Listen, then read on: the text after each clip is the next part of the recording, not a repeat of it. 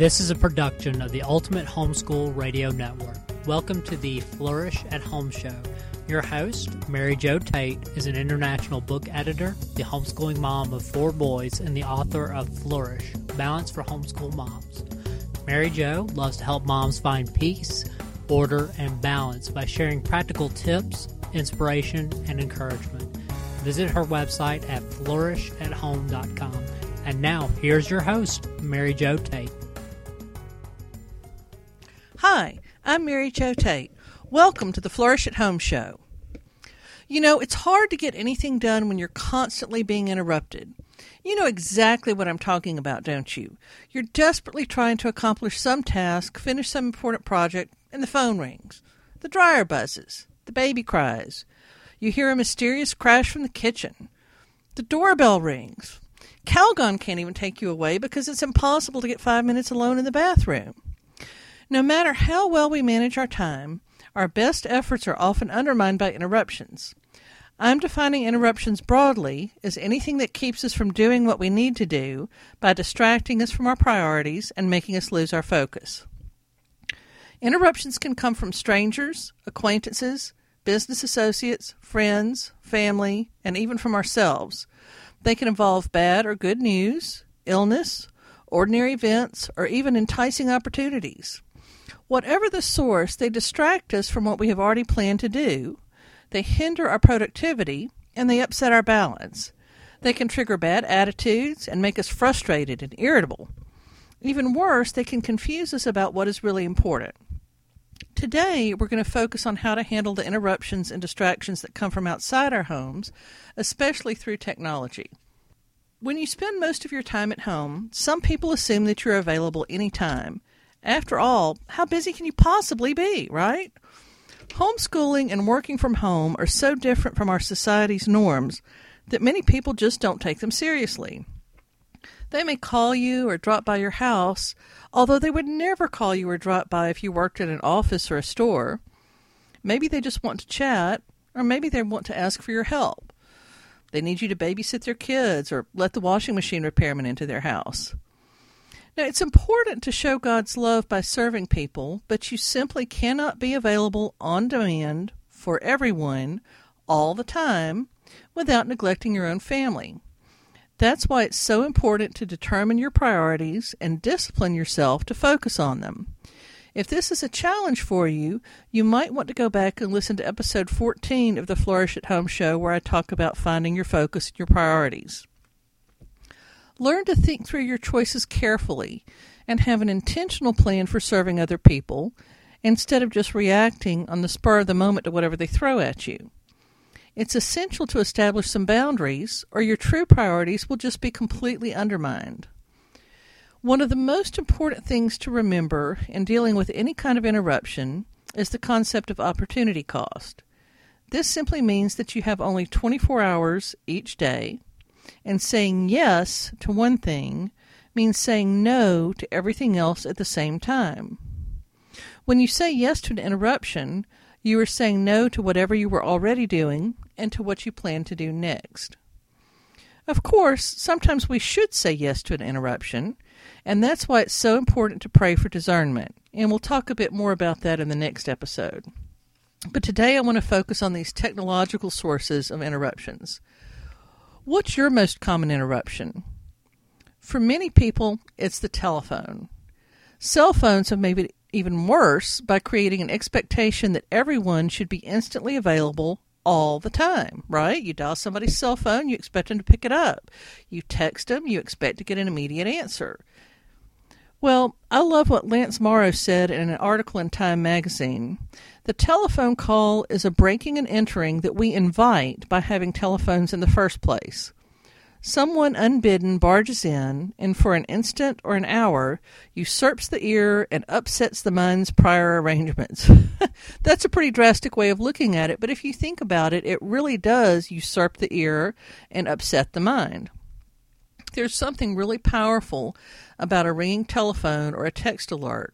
And for most of us, our instinct is to respond immediately, like Pavlov's dogs. Just don't. You do not have to reply instantly to every text or answer the phone every single time it rings. If you're in the middle of a phonics lesson with your 6-year-old, or you're spending some focused time on a special project, just ignore the phone. What's going to happen if you don't answer? Think about it. You don't answer the phone while you're in the shower, do you? No, and the world doesn't come crashing to an end. You may even need to turn the ringer off or put the phone in another room when you really need to stay focused.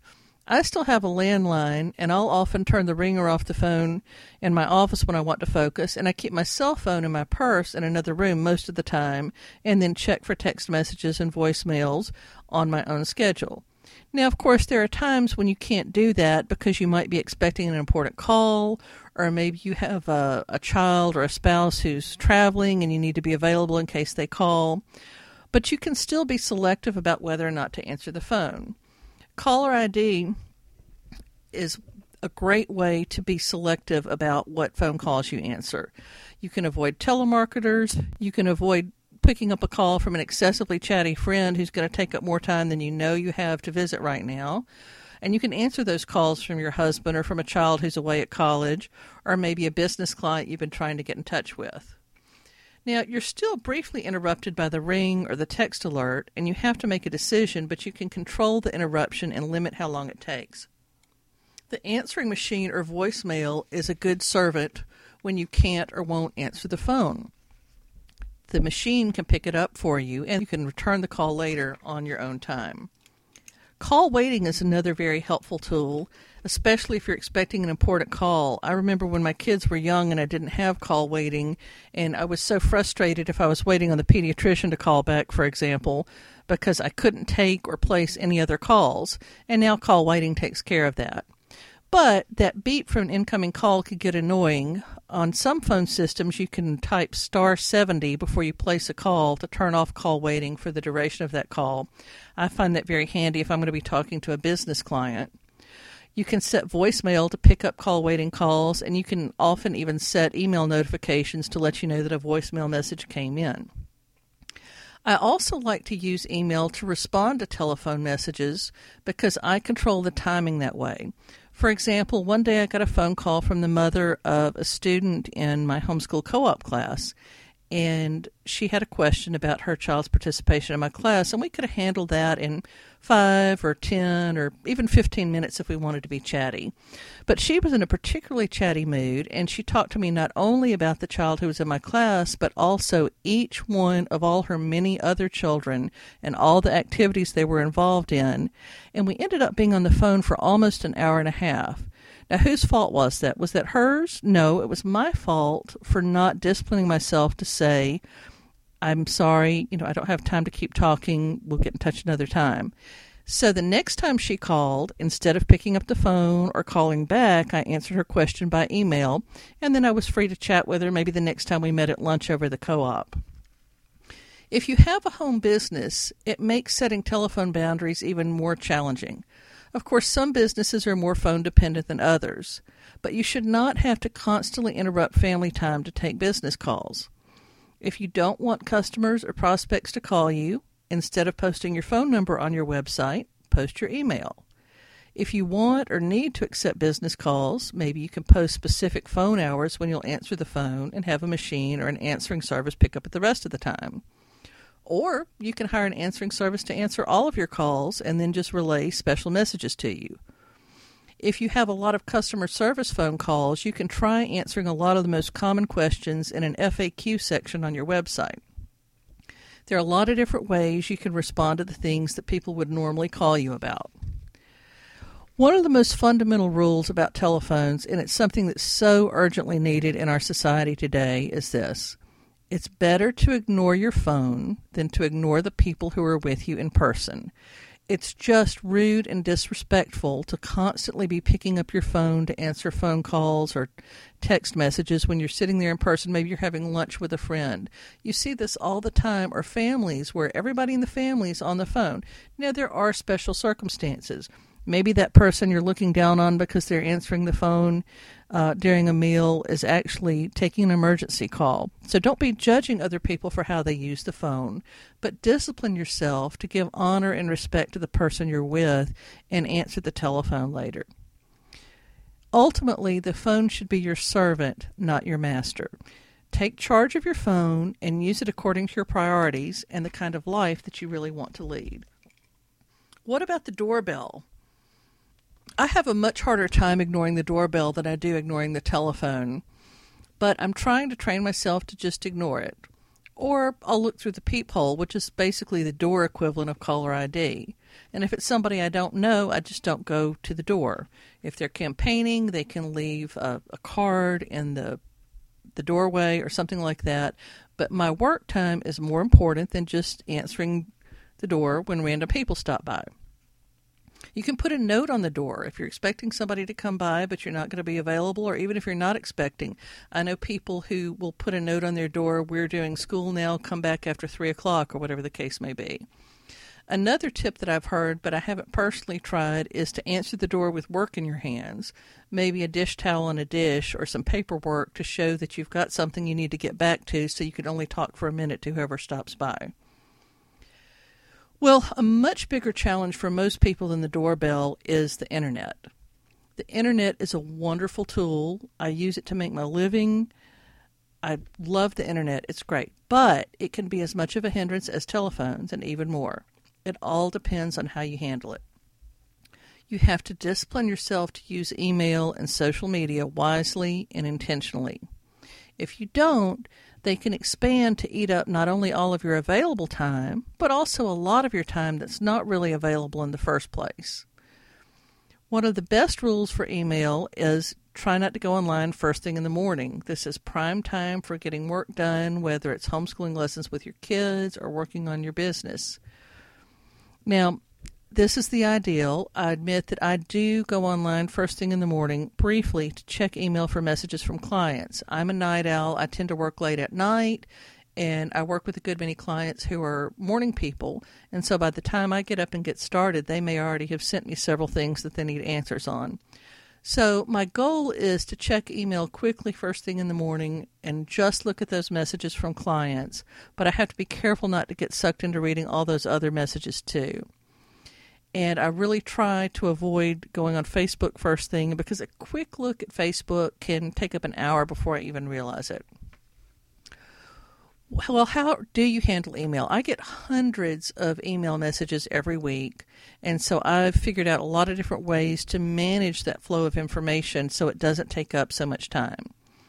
One of the best tools I've found is creating rules to sort the incoming messages. This works for me. I use Outlook. I don't know if every email program allows this, but I create rules to automatically sort incoming messages into folders so that all the messages from a particular friend or from a homeschool co-op or a newsletter or from a specific business project or a particular client go into a designated folder so I can quickly go to the things that are important and wade through the rest of them later. You can also force important folders to the top. You know how folders are sorted in an alphabetical list. If you've got some important folders that you really need to see first thing, you can put AAA or A1 at the beginning of the folder name, and that forces them to the top of the list. I find this very handy for a handful of my most important projects that I want to be able to find quickly in my email. You can also create subfolders when you need them. For example, I have a folder for an editing client that I do a lot of work for, and every book that I work on for this client has its own subfolder, so I can quickly find exactly what I need to find. Whenever possible, it's best to act on emails right away so that you don't have to handle them twice. However, sometimes there are things you can't take care of right away, so rather than just leaving them to clutter your inbox, you can create a separate folder called Action Items or Reply Soon or something like that to temporarily store those things that you know you need to get back to. But the key to that is going back and checking that folder and taking action rather than just moving them there and letting them die without ever paying attention to them. One of the best ways to manage your email is to minimize the number of incoming messages. Be very intentional and selective about what newsletters you subscribe to, what blog feeds you subscribe to, about Facebook groups, about setting up notifications from social media, and so on, so that the only things that are coming into your inbox are the things that you really need and want to spend time on. For social media, you need to be very selective and use it in moderation and use it wisely. I love Facebook. I'm not that interested in many of the other forms of social media, although I know for my business it's important to be engaged in more than one platform. But whatever social media platforms you use them in moderation and use them wisely. Technology has made it possible for us to stay in touch with friends and family and to make new acquaintances all over the world. And used wisely, social media can be a tremendous tool for relaxation, for information, for fellowship, for business networking, and even for ministering to other people. But if you use it carelessly, it can be a distraction and a hindrance to focusing on your family and the priorities that you've chosen. Remember the value of your time and use your time online with discretion and self-discipline. On the next episode of the Flourish at Home show, we'll continue talking about interruptions and what we can do about them. Meanwhile, I want to hear from you. What interruptions bug you the most? How do you handle them? Be sure to leave a comment at flourishathomeradio.com and share your best ideas with all of us. And if you need help managing your time and balancing your busy life, you'll find practical tips and plenty of encouragement in my book, Flourish, Balance for Homeschool Moms, which is available at online retailers and through my website at flourishathome.com. I look forward to seeing you next time on the Flourish at Home show.